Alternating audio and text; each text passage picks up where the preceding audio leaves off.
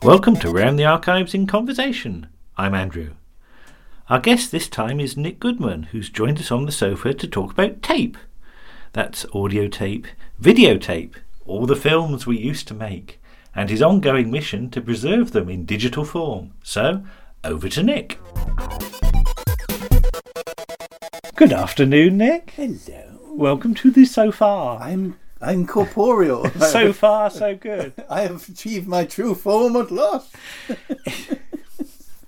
You poor thing, you. It's been a long time since we've had you on the sofa. I know, it's been 6.5 years.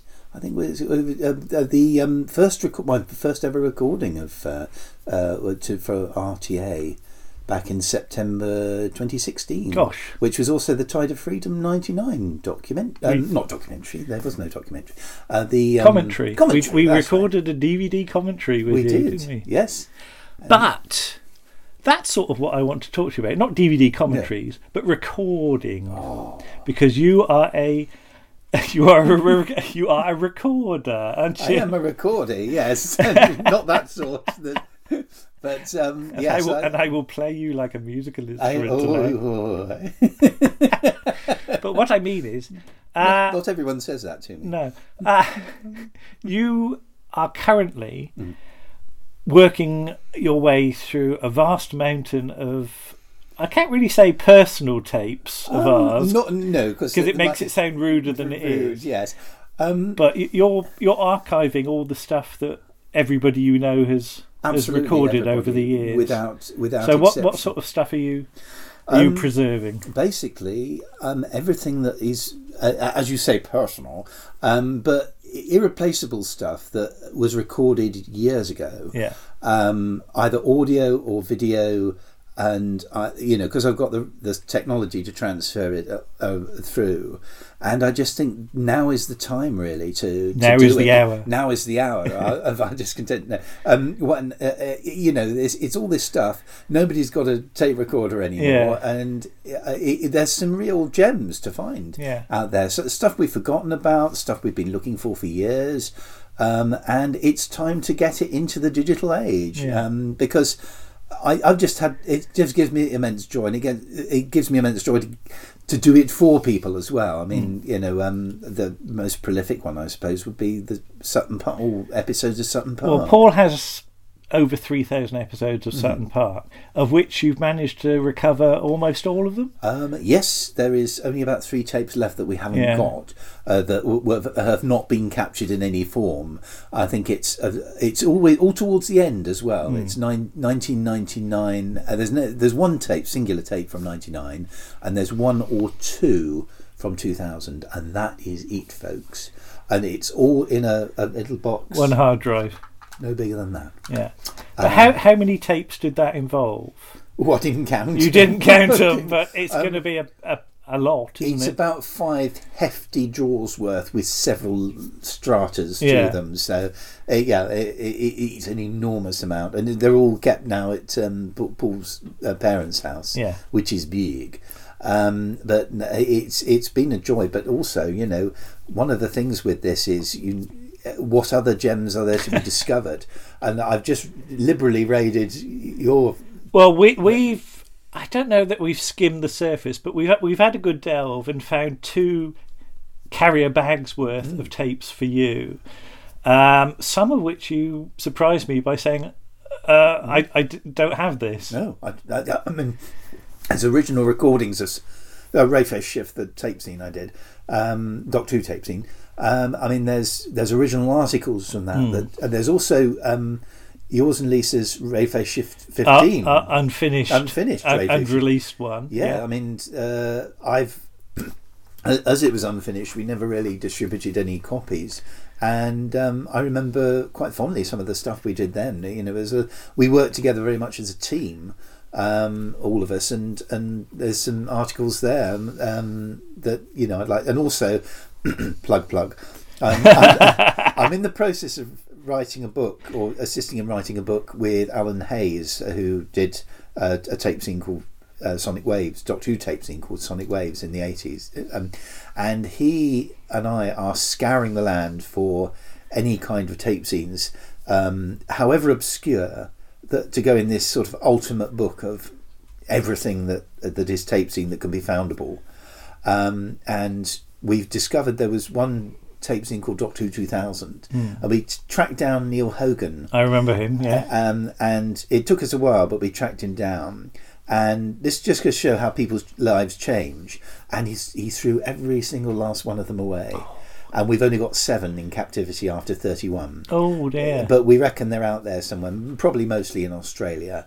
And we discovered only last week our friend Andy. He did one, and we didn't know about it. So that's good. So 15 will be in the huge database, both as a product and albeit unreleased, but everything about 15 will be recorded in the book. Yeah. Well, let's take you back to your beginnings. Take me back, yes, by hypnosis. Back to your beginnings. To your beginnings. When you first saw when did you first see a tape recorder? And what did it look like? I first saw a tape recorder. And whose was it? It was the family's. Okay. I first saw a tape recorder in 1970. It probably was, and here it is. This is the instruction book of my little Sony. Shall I zoom it in a bit? Zoom it in. It's a Sony one. Very nice job. And I've even got somewhere, although I didn't bring it with me, the little Czech chitty of it. It was the Eric Chitty. It was Eric Chitty. It was before digital, before decimalisation, a few weeks before. And this microphone that we've got here. Mm-hmm. A mic. Now, your good self actually worked with that microphone 25 years ago on my film One More Bow, when you played the cameraman in there. Oh, I had to do microphone technique. You did lots of lovely, funny microphone acting. That was with this. Good Lord. So my first, my first memory of the tape recorder, I suppose, it kept being brought out at sort of the odd intervals, and I was interviewed. Actually, no, even further back. This was my first ever tape. C60. In the 70s, at the moment it's got my 18th birthday and a few other things, but in the 70s it had Nick's Choice. Actually, is it still? Yes, it's still got that written on there. Nick's Choice, or Nicky's Choice, because I was Nicky back then, and Jenny's Choice. I never think of you as a Nicky. No, I gave that up years ago. So basically, this was the one for the kids. Stick on the kids what they wanted from TV. Jenny chose The Six Wives of Henry VIII and did sound clips of presumably a repeat showing from 1971 or 2. And even now, when Ali and I are watching The Six Wives of Henry VIII, even though the recordings are long gone from here, I still recognise the bits. I said to Ali, this is one of Jen's soundbites. To her extreme disinterest, I should imagine. And my choice was the Goodies. All right. Now, I can only remember a few clips of the Goodies episode, but I tell you, when the DVD came out, I was feverishly looking for the episode with this. It's not Kitten Kong, before I say anything, but there's they come back from a football match and they say, "God save our gracious Queen and our fantastic team," or something like that. And Graham Garden's talking about postponing a holiday, or sort of putting a holiday back, or something like that. And I've not found that episode yet. So, okay. But anyway, I digress. So this was the first tape we actually got. It's got all sorts of bits and bobs, but there's an episode of Basil Brush which my sister and I are watching, and my mum, and you can hear a 2-year-old me trying to molest the tape recorder. Pardon? Well, sort of like, and kind of feel it, and you've got my mum saying, "Hey, don't touch it, Nicky!" And I'm kind of Basil Bruck. But the first recording that was also on here on the red one was my sister doing an interview with me, which still exists, about Christmas '72, where I sing Away in a Manger and Crazy Horses. Lovely, wonderful double bill that. I've actually put it on. I've done a video to it and put it with sort of stills from the time and put it out on Facebook quite a few times. So it's there out it's on YouTube. But I'm quite pleased with that one. But later on, I think it was a Sunday night in 1976 where I kind of just I'd fancy a bit of a play with this wonderful machine, and I just did a few sort of poppy songs. I was always doing some improvised pop songs and things, but also that year we did a tape for my mum who had gone to Paris, and my 15-year-old sister was left rather illegally with me, and mum was going to come home by the time the kids were in bed, and we'll record a message for her. And that still exists, and I think it's been on Shy Life as well. But I was, because my mum wasn't there, there was nobody there to look after me at lunchtime, because the last year at infant school I went home for lunch, and next door neighbour did, and there was a little girl called Helen who was our next door neighbour's daughter, and she had this toy Basil brush. And I'd do this wonderful thing where I'd go going to Helen's house for lunch, and I'd play with her Basil brush after lunch. All totally innocent, of course, but that still exists. 2 years later, we did one when Mum was in Spain. I have a horrid feeling that's gone, but I'm trying to persuade my sister to rip her dear house apart and try and find it. But yeah, it all really kicked off seriously in the summer, about just before Christmas '77, because I got home from school and I remembered this sort of time before, and I thought, actually, I really fancy a go on the tape. And I was given a tape of one of my dad's Festival of Nine Lessons and Carols, which ironically the bits of actually got me into that, but that's another story. But I just spent the whole evening sort of in my own TV world, creating these things. And again, I think I was called to supper, and that was about it. I was in this totally in the zone.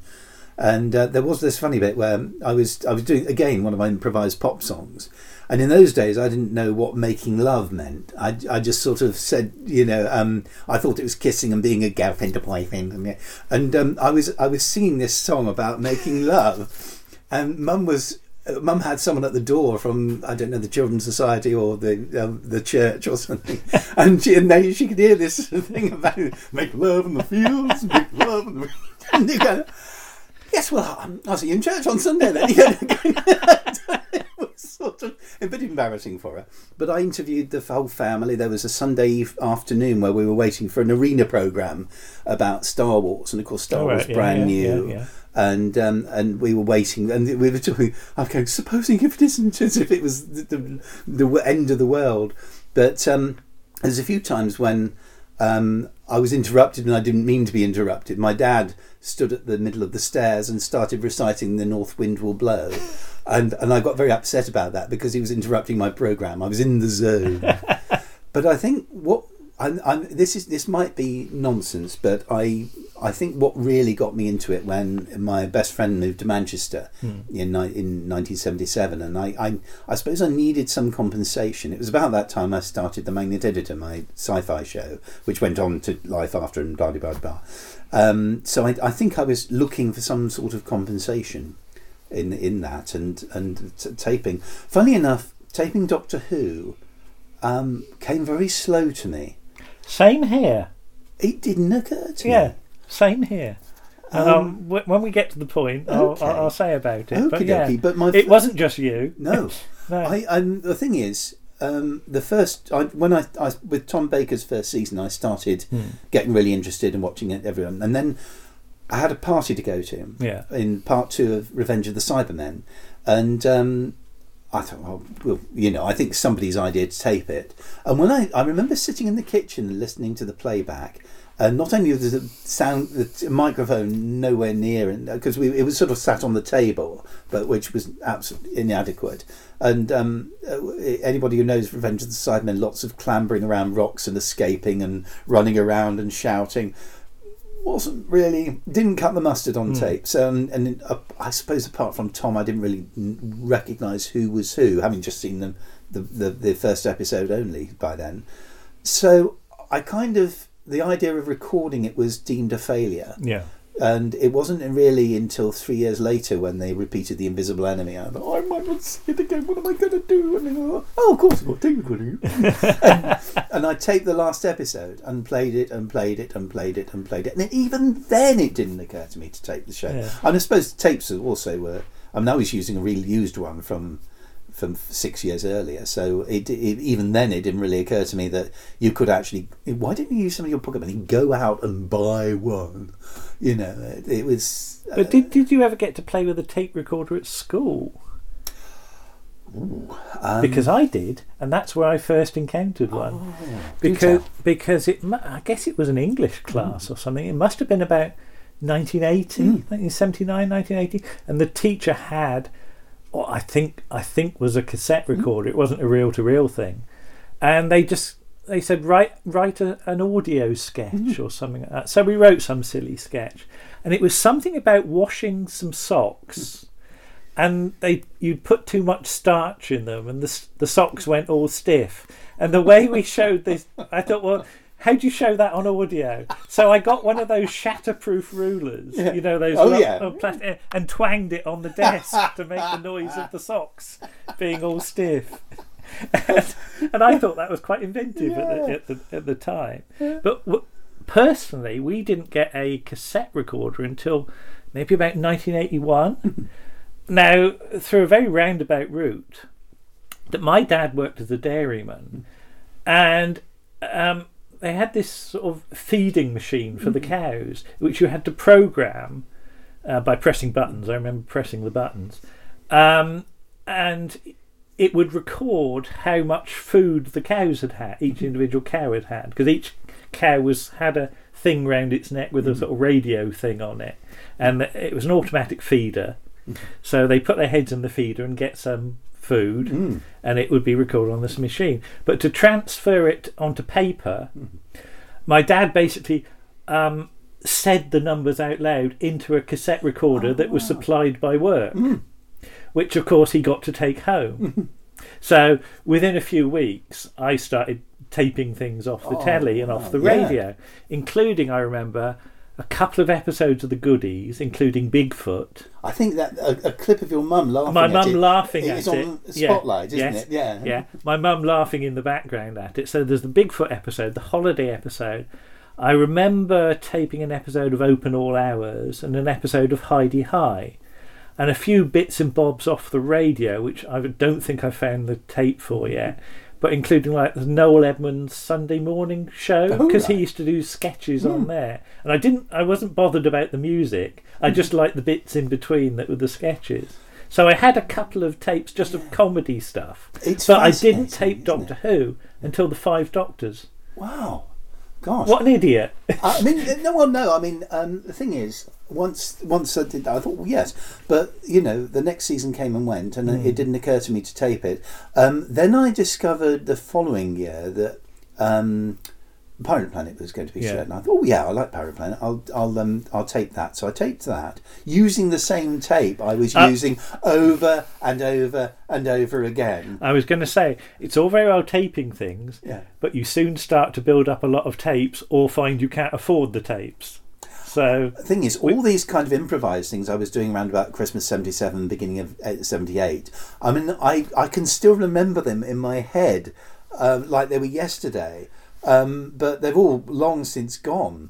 But with Pirate Planet, and the thing is, it didn't occur to me to do Android to Tara at the time, because I hadn't really all that particularly liked it on first transmission. And then my friend David Sprakes, who's a Who fan, said, "Are you going to take Android to Tara?" And I thought, I could do, I suppose. I suppose so. Well, yeah. And I went out and bought a C120 and taped it and fell in love with it when they repeated it.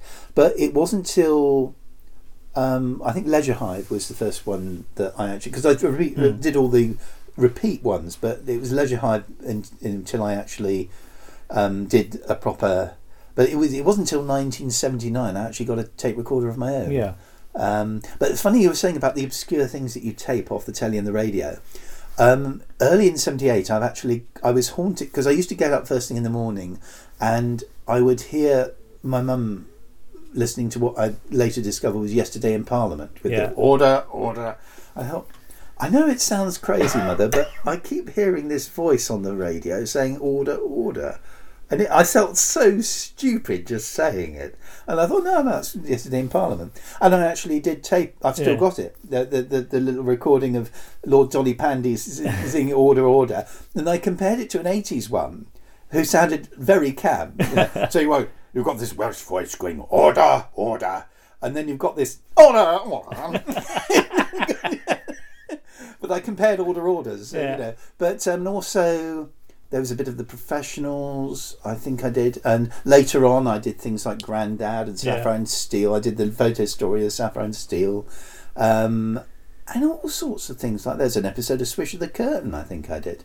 But going back to what you were saying about school. Yeah. No, I don't think they really trusted me with a tape recorder until 1982. We did, like you're saying, a play. Now, I tend to get nabbed for plays because they knew I was Poncy at English, and we did one of Cheats on the Run, which is, I thought, how about a cross-country run where they're all cheating, which is very difficult. Well, with hindsight, it wasn't a best idea to do, but I mean, I had these kind of laddie lads sort of on board with it, so they played all the hard nuts, and I played Bartholomew Bottler, who kind of shops them all to the headmaster, and one of them we had outtakes of overacting, right, you creeps, it's the usual route twice. Woe betide anyone that cheats, and we had the lovely line, I think there was a thunderstorm in it, which I think was someone going and real high tech, and it had the wonderful outtake, you idiots could have been seriously killed. Seriously killed. Which I wrote into my pantomime, Sunset Warden, but no, I love all that sort of thing. And I did a little, we used to record, my friend Mark Slade and I used to record this sort of scientific thing called the isolator and the electric current, which we would play two scientists, and we used to just leave the tape recorder running and play, basically. And it was multi-purpose. It's always followed me. The thing is, once the tape, that was a lovely job. You could do buttons and a nice transparent cover and finger buttons, a bit like the early videos. And but once they got to me, they went to Rumbelows, the cheapskates, and my first one broke down almost as it got it, and my second one was a Crown, which from Rumbelows, which tittered and tattered and. Well, basically, it was. I just think of, and also, Logopolis was done on a radio cassette recorder which creaked, so I can't listen to Logopolis now without thinking. Or a thing is, though, one little thing actually, whilst it's in my head. Of course, I went to great lengths after my sister left home. I went to great lengths to keep everyone quiet whilst I'm tape recording Doctor Who, and I was quite rude about it, to be honest. I did it upstairs. Good call. Because we had a TV upstairs that I could push the cassette recorder right up against the speaker and turn it up a bit, and nobody minded. That would have been ideal, but we didn't get a second telly. Well, no, we didn't get a second telly until 1985. But with that, if I had kind of known the future and these things were going to be out on video, pirate, official, DVD, Blu-ray, the lot, I wouldn't have imposed that at all. I would have just said, and it would have been more amusing having these old recordings. The Visible Enemy, it was let it all hang out. When they're saying goodbye to Professor Marius, my sister's asking who Louise Jameson is engaged to my mum. And sort of 10 minutes in, when K9's been in full view, Mum goes, "There's K9." and I'm enthusing about. It's almost like a sort of live commentary, isn't it? Yeah, very and much I'm really getting off on seeing the episode again, so I'm being embarrassing. And my dad, my dad coming out of the loo, and when he runs into the TARDIS and takes off without Leela, my dad goes. But when I first met you, I'd started to delve into Doctor Who tape scenes with Sonic Waves and Unit Tape Scene, for example, and you sort of knew tape scenes yourself by that point, didn't you? So what was your first tape scene? My first tape scene was one that David Howe did, who is author of many a Telos book now. Yeah. And he just called it, I think the advert read The Oracle Speaks, because I think he did a tape fanzine called The Oracle. And it was a tape about Doctor Who. It blew my mind. It hadn't occurred to me. So where did you see it? It was an advert in Celestial Toy Room, yeah. And I just was blown away by the idea, and I sent for it immediately. So did you have to send off a blank tape? Yes. Yeah, so a blank tape and postage. And very neat presentation, and clips abound from stories I didn't even... I have heard that. Because there's a quiz about voices. That's right. Yes. Yeah. So there's things like the monoids from the Ark. Yeah, I think the only one I got was the Nymons. Yeah. Because I remember Horns was only 4 years earlier, but I mean it was brilliant and funny. I don't know why I didn't spend more pocket money on tape scenes, because I think I have this. My whole family's got this sort of rather conservative view of spending money, and I think that's why I was late to videos, but we'll come to that later. So Unit Tape Scene was my next one, which I bought. I actually appear in some of the issues. You used their to voices. send in letters. Yeah, I sent in letters. I didn't actually bother to record them, but and then I got Sonic Waves, and because they were going to review The Invisible Enemy, and that was really the only thing that sort of drew me to it. But the production values were. My first Sonic Waves was episode 4, which I think was actually a very good one to start with, because that had clips from like the Dalek Master Plan. I didn't even know that clips from the Dalek Master Plan existed on audio. Yes. Yeah. Ironically, one of them's from episode 2, which of course has since turned up on video. Shucks. No. It was very weird seeing the pictures for something that was in my head as only an audio thing. And I went, oh, that's what it looks like. It wasn't how I imagined it. No. It never is, of course. No. But our local group had a short-lived tape scene, the SFOW Express. Yes, which I think it was going before I joined, but I don't think I ever contributed to. I don't think I was ever. I don't remember. I think the idea. I think we just sent in stuff. I was just waiting to be invited. I think. Well, Warren and I did our infamous audio play Genesis of the Wogans, which has gone into history. I mean. Peter Miles even had a copy of that. I slipped him a copy once. I know. I think he was confused. I wonder if he kept it. I don't know. It's in his estate. But we doing Genesis of the Wogans as a play, of course, you suddenly had to come up with clips, music, sound effects. So we used the Doctor Who sound effects album, of course, and I used a couple of clips of the Kenny Everett radio show that I taped a few years beforehand. So all this stuff comes in useful. It does, but at least you made the effort to put all the sound effects in. Yeah.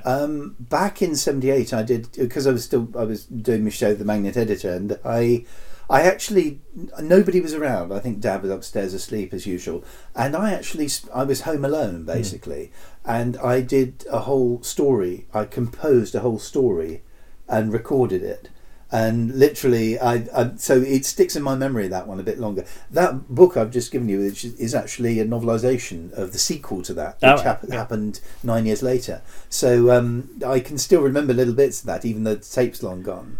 And that was great fun. But with that one, I did the acting, I did the sound effects, I did the music. I played. There's a judge in it, which I played like Fife Robertson, the old Scottish version of Jack Hargreaves. I used to think the English were strange. But at least you actually bothered to put sound effects in it. Yeah. But Sonic Waves is like sort of mid 80s. SFO Double Express is a year or so later. Then there's things like the master tape as well. That was the West Kent. Was that the West Kent? That's right. Yes, West Kent local group. I think I was my sort of mission was to sample these. See what people do. Funnily enough, my first.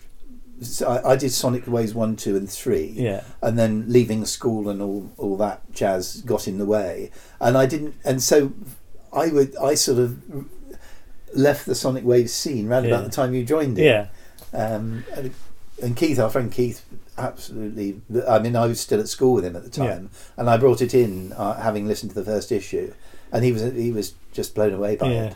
It's very. I have to say, it's very very much where he was at. He really wanted to do a tape scene. Well, I remember Warren and I listening to Sonic Waves on our little personal stereo thing on headphones on the school bus going to and from school. Oh, wow. Sort of sharing headphones almost. It's very weird.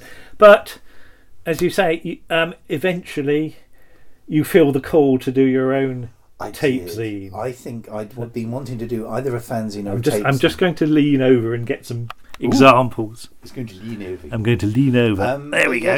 I tried to do a fanzine in the early 80s, around about the time I was getting fanzines. But also, I then, of course, David Howell came along and changed the face of the fanzine forever. And I tried one called Ergon, which I didn't get past. I think I brought in my friend Otto Conliffe, who used to come and watch Doctor Who with me. And there was a season 20 review, and I think it got very silly and it wasn't very seriously done.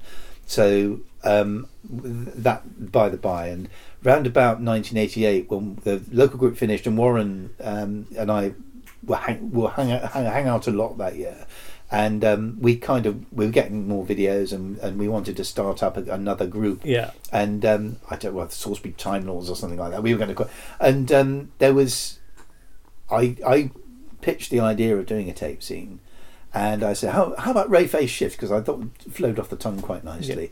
And Warren said, nah. and so Keith was doing them all the time. I was getting to know Keith much better by then, and he did one called Meglos for years, which I don't think any of the issues have actually been discovered yet. Right. So still to find. If you have a Meglos, write into this address. But with that, and then Paul did his one, which has only just been rediscovered. Called Who's Listening. I thought, well, actually, everybody's doing it. Let's do one. I get off and do it. So this is what, 1989? Summer 89. Yeah. And I think it was made in a hurry because I was afraid I wouldn't do it. I'd get halfway through and I'd give up. So it was just myself and Andrew Candish on the first issue, because he lived round the corner and I walked home with him from work. So I did most of it, and I just wanted to, because I've been in Doctor Who Appreciation Society for nearly 10 years, and I really hadn't agreed with a lot of their views, and I just wanted a voice, a minority voice, an alternative voice, an alternative one, and that's why I started my feature Double Duds, which survived right until you're 15. So that was sticking up for. It was sticking up for underrated stories. And of all the elements of Ray Face Shift, that could have gone on and on and on and on, because I constantly think, oh, that's a great story. Why don't we cover that in Double Duds? Sort of, and so that really was where I was at with that. Let me wave some copies at the. There's issue 4. Is that's a cover by Elaine, isn't it? It is, yes. She did a couple of covers. That's a sort of Candyman made up of merchandise. Well, there's a young you and me and Paul. Yes, and somebody thought you were Andrew Candish. I was always that Andrew Candish on the front cover there. That's us at Exospace Convention in. I should say it's wacky and tacky. Yes, that was our buzz line, wasn't it? I think I said it off the cuff, and Lisa Wardle, who was one of our contributors at the time, actually put it on the cover because she thought it was quite number 6. Number 6, yeah. That actually, number 6 has a great, number 6 has a very personal significance. Yeah. Well, we better just say about number 6. Yeah.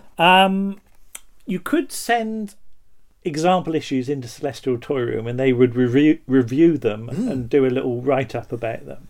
And basically it was free advertising, wasn't it? Because you could either pay money for an advert or send them a freebie. And we went down the send them freebie route. I did do a couple of adverts in DWB, I seem to recall.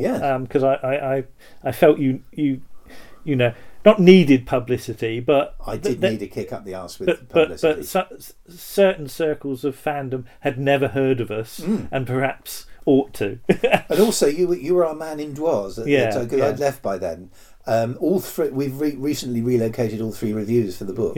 Which is quite nice. They were pretty nice. They were positive. They were quite good, considering that we were unknowns, I guess. Using very cheap. Yeah, but issue 6 was the Graham Williams special, tribute to Graham Williams. And was that the first one that you got, Lisa? Yes. Yeah. So Lisa sent off for it.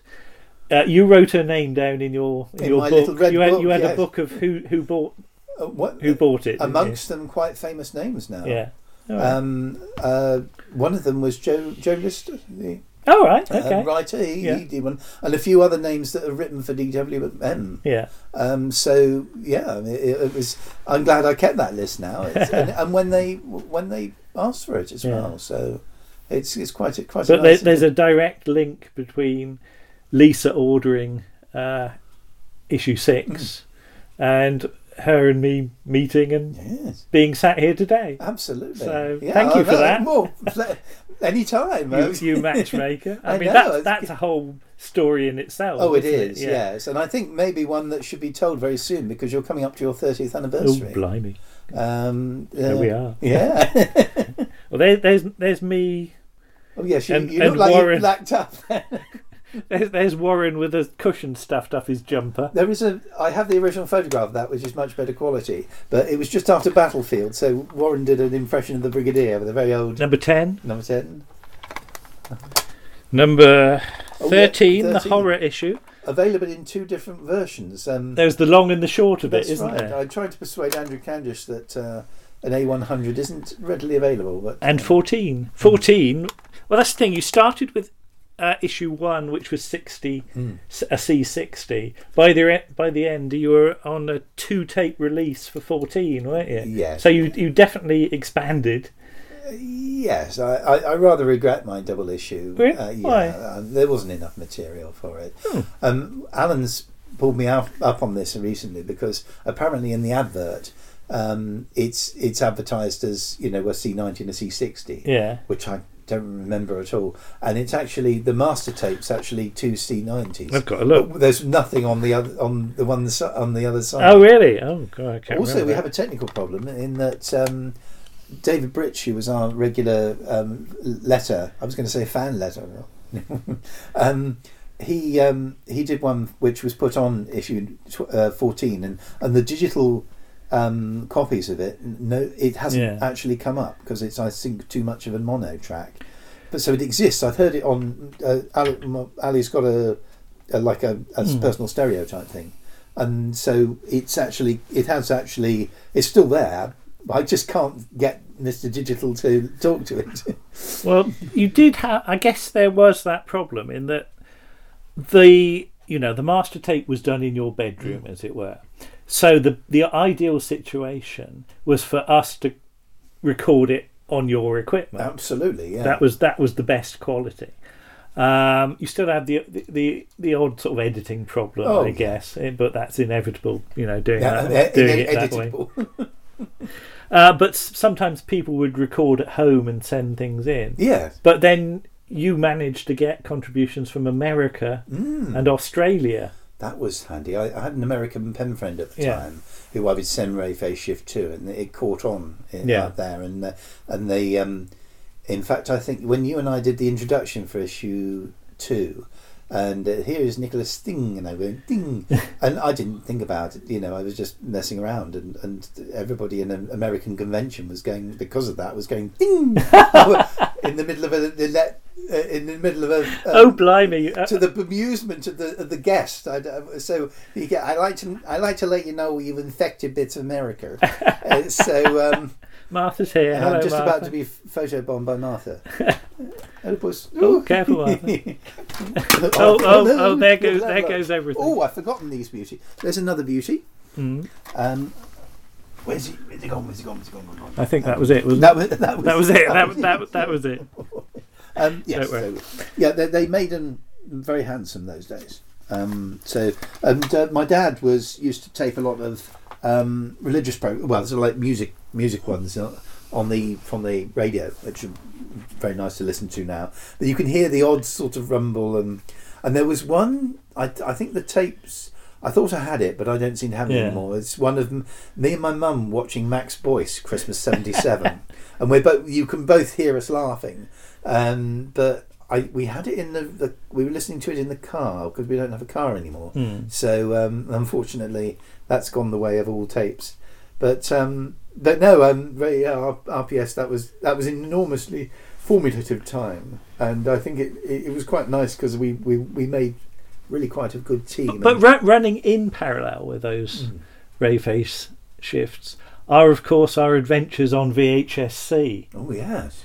And is the earliest one the Blake 7 spoof? Yes, in actual fact, that was recorded straight onto a videotape. Yeah.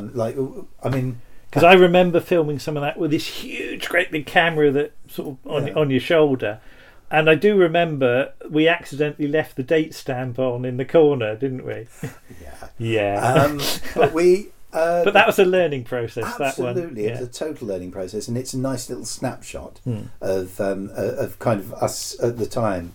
But it's one of those things where if you could have you look back and think, why on earth didn't I do that? And one of which was you do it more as you get older. And I think the first time I picked up a video camera was. Well, I hired it. When my cousin got married, nobody expected my cousin to get married. I realised there's going to be family there and everything. I've just got to do this, and I really should. I had the money. I should have actually gone out and bought a video camera, and I could have saved myself so much hassle. It was another 9 years before I bought a video camera. That was 1989, and it was another 9 years before I bought one, and it was ludicrous. I caused myself so much hassle and so much expense from rental, but then we still had the rental mentality in our head, because I grew up with rented this, rented that, rented da-da-da-da-da, and that's sort of the same as videos. But the video that was the first thing I did on video, and fortunately I've still got it. And then a couple of years later, for my the godson's christening, which I've got my Uncle Leslie on, bald Uncle Leslie. That was the last time I saw him, so I'm really really glad. And my parents on holiday, I treasure that too.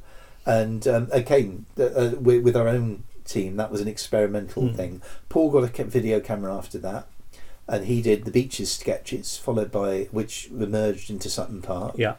I was very keen to write my own stuff. That was another reason I should have bought it years before. But it's confidence. It's wondering whether people are going to do it and going to go for it. Eventually, I co-wrote Prison in the Sun with Paul, which we did 30 years this summer. I mean, Prison in the Sun was a very fast turnaround. It was done in 3 days, or 2.5 days, really, wasn't it? Because we went to Longleat as well. I mean, I always say you don't know what you can't do until you do it. In a sort of, oh blimey, that was a big mistake. Why didn't you? And shooting 90 minutes worth of drama in 2.5 days. Really? But you shot it in 2.5 days. How long did it take to edit, though? That's a tricky one, because I didn't really have a video that could edit properly, decently, because it wasn't enough heads on it. It was bought cheap.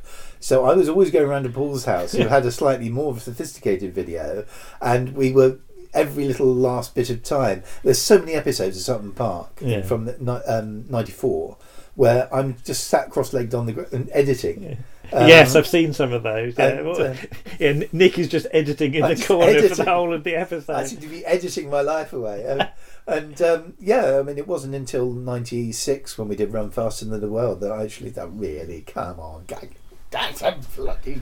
But run us through how editing worked then. Was it literally connect the VHS-C tape in one player to your video recorder and start and stop. Absolutely. There's nothing electronic about it. No. I mean, for a title scene, you put a title scene together, you run it through, pause, and then you go back and you be able to dub it. I'm even now, even as I speak, I'm a bit vague about how I did it, and some of the edits didn't actually carry through on certain videos. So there is a version of "To Cry the Woman" on YouTube without any sound or sound effects. I remember lugging my Amiga 1200 round to your place. I remember you lugging it and generating frames to use as end credits. Yes, and the great thing about the Amiga 1200 is that you could literally plug it into a video recorder. You didn't need any sort of graphics interface in between, so it was ideal for doing that. But you were literally there, sort of pressing record.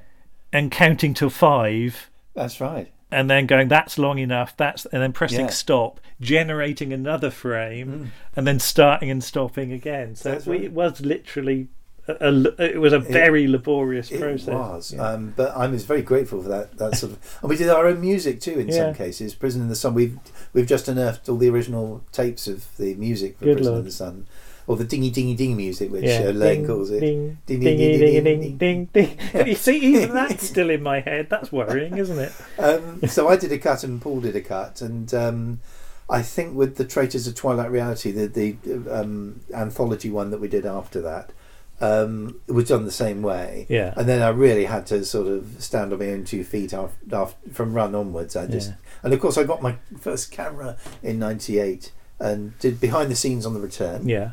And I mean, that's the point. Not only have you got the films, you've also got all the making of footage, which is probably about 3 times as much in some cases. Looking at the tapes, no, I don't think it is. Is it not as much as that? No, it's nowhere near as much. But there's a making of because there's of course Paul records that as well. Yes. Blimey, yes, that's true. But there's some marvellous bits with the behind the scenes on that. But no, I mean, so you had Paul doing Sutton Park and the behind the scenes. You had Andy doing the behind the scenes. Andy Ching, our friend Andy Ching, who did the documentaries for quite a few of them. And even when he didn't do the documentaries, I think up to and including One More Bow, he actually did the behind the scenes. But did Andy exclusively use VHS-C? I seem to remember he also experimented with another format. He didn't use VHS-C at all. No. I was going to cross my legs then, but I'd probably become a knee on a stick.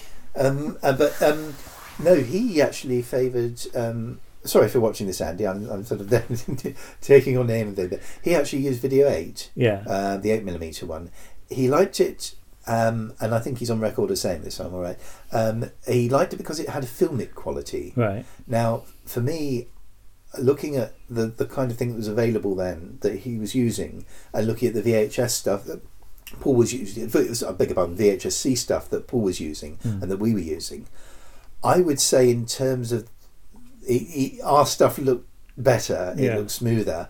It was only later on, I think, from round about the time we did To Cry the Woman, which was '97, he got a new machine which was a heck of a lot better.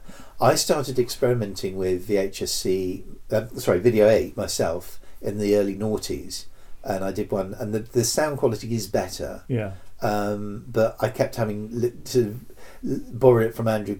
I don't know why I just didn't use my Panasonic, which was the VHS-C one.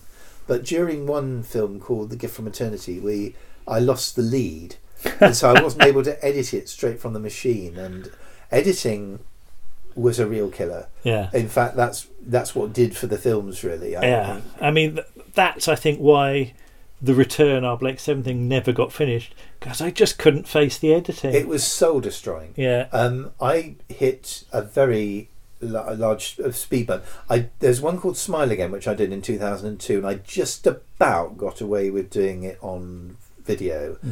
Because I tried. That was the year I got the computer. In fact, I blackmailed myself into getting a computer because I wrote a scene in Smile Again where somebody uses a computer. I was like, right, mate, you've got to get. You've got to get one then. So I actually really did force my hand on that one. So I remember ringing you up just as I was walking to Curry's and getting all the sort of advice I could get. Dear. You must have been desperate. But the thing is, what I didn't understand was memory. Yeah. Because I think I got. You can never have enough. You can never have enough. And the portable hard drive. God bless the man who invented, or the woman that invented that, because I couldn't do without my portable hard drive now. It's just, I just put everything on it. I use it for everything. But going through these tapes now, how well have they survived? Do they all play, or do they give you problems? They all.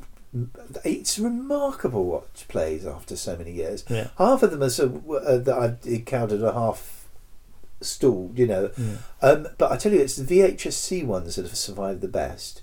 The actual video tapes, such the VHS tapes, not so much. Yeah, because VHS tapes, I know we've had. I mean, we've got rid of a load now, but start to grow fungus on them and all sorts of horrible splodges and things on there. And aforementioned fungus actually did for one of my machines, because I was asked by a colleague to tape.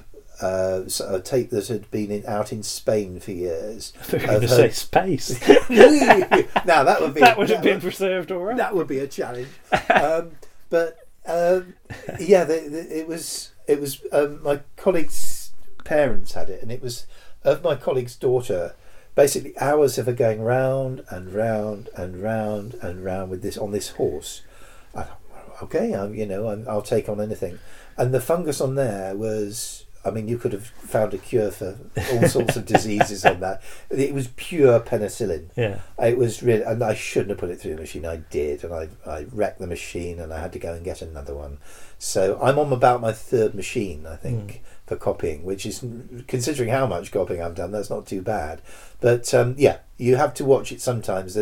But there's very few problems. I mean, there was a few some parts I put in there a bit wobbly, but I think they didn't like the machine. No. When I put it on there again, basically, if Paul comes to me with a video file that's a bit wobbly file, I'll always go back and do it again. Yeah. Because it's no, and also MKV files, which Keith introduced me to. Yeah. They revolutionised the way we did Sutton Park rather late in the day, but I could actually capture a whole tape with all the episodes on it and just have it in one file. Was previously you used to have a bit left over at the end. Yes, there was this annoying little coda. So you had 25 minutes of Sutton Park. Halfway through an episode, it cut in, and so I'm redoing as many of those as I can.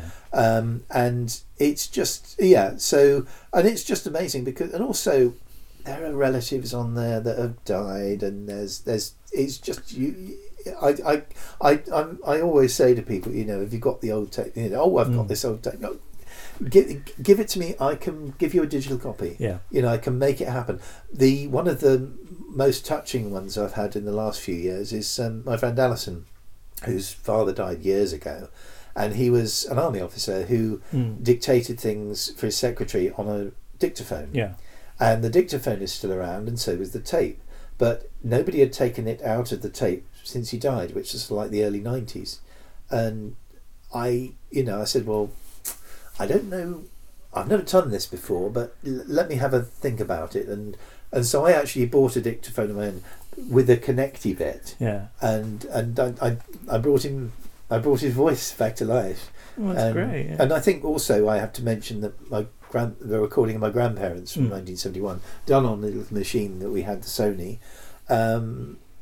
That's another recording I treasure, because my dad, my grandmother sounding extremely Welsh, and prompting my grandfather, who said, my sister and I quote this liberally. He goes, "Oh, do you remember this?" And there's this pregnant, ghastly pause, and my grandfather going, "Not easy to forget." And I'm thinking, what was that about? But that's also on YouTube. So, but no, I'll have to put up a link to your channel, because yes, please, I'll put a thing in the description. Yeah. What's it called? Nick's Bits. Nick's Bits. Nick's Bits. I think something like that. People will subscribe to that. Oh yes, for the wrong reasons. Yes, I did. I have to say, one of the films that I did was a short comedy about making films. Yeah. And there was a character in there based on a real person that Ali used to work with on the rails, who was absolutely obsessed with the idea of becoming a porn star. but didn't want men to look at her, and Ali. How does that work? She didn't want to do anything else. Porn star, boom. It was going to be it. And I basically Sarah Cheney played her. And I think when it went up, there was this film, and basically it's being pulled in all directions by the actors. Somebody wants to make it about drugs, somebody wants to make it about something else, and they kind of the themes go. It's tug of war of themes, and I think the porn bit caught on with, and I got some very strange certain circles, shall we say, from abroad. Yeah. And judging by the language, and I had to take it down in the end. I think it's gone back up again, but we haven't had any trouble so far. But people thought it was going to be naughty, and it is not naughty. It's got a few swear words in it, but it's not naughty. But that was a film I made in a day. It was bloody hard work, and it was baking hot, and it meant taping Doctor Who anyway.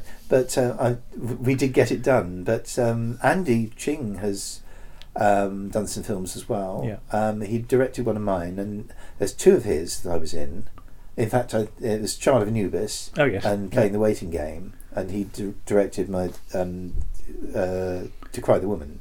Now, I very much hope one day he will do digital copies of cuts of those films, because they're all.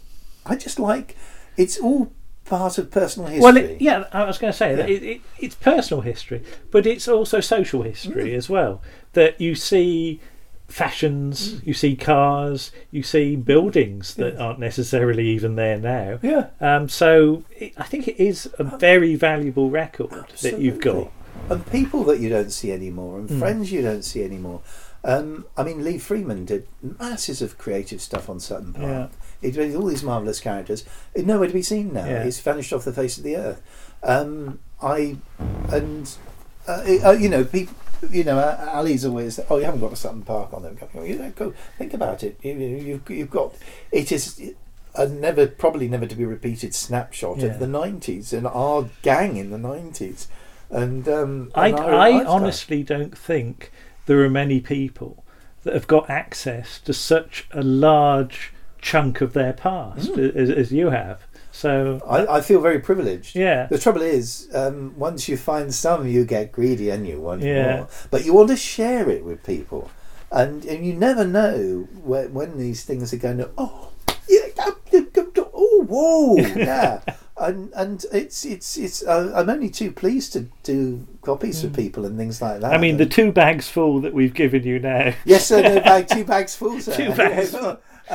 Yes, I've got no idea what's on some of those audio tapes, because I was just handing them over to you saying unmarked tape, and there's got to be something on there. I've no idea what any of it is there. We discovered a whole new tape scene. Yeah. When the last drop of Paul's stuff was.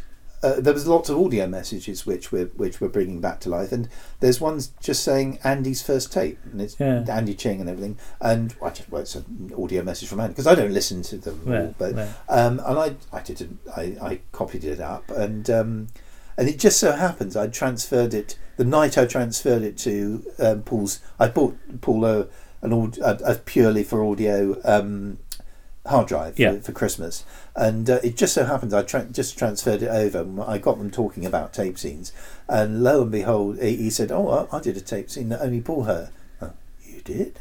and he mentioned about this Fox John Pertwee interview, and I thought, you mean something like this? And we played him a bit, and I thought, it's a tape scene, wait till I tell Alan, because as I say, we're tracking down every single tape scene that there ever has been, famous, infamous, the most obscure stuff is coming up, and we're on a mission, really.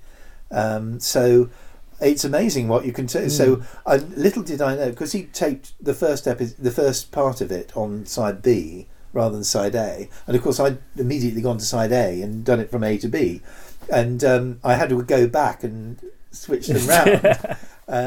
But that's immortalised in the book. Oh, fantastic! So get people interested in their own past as well as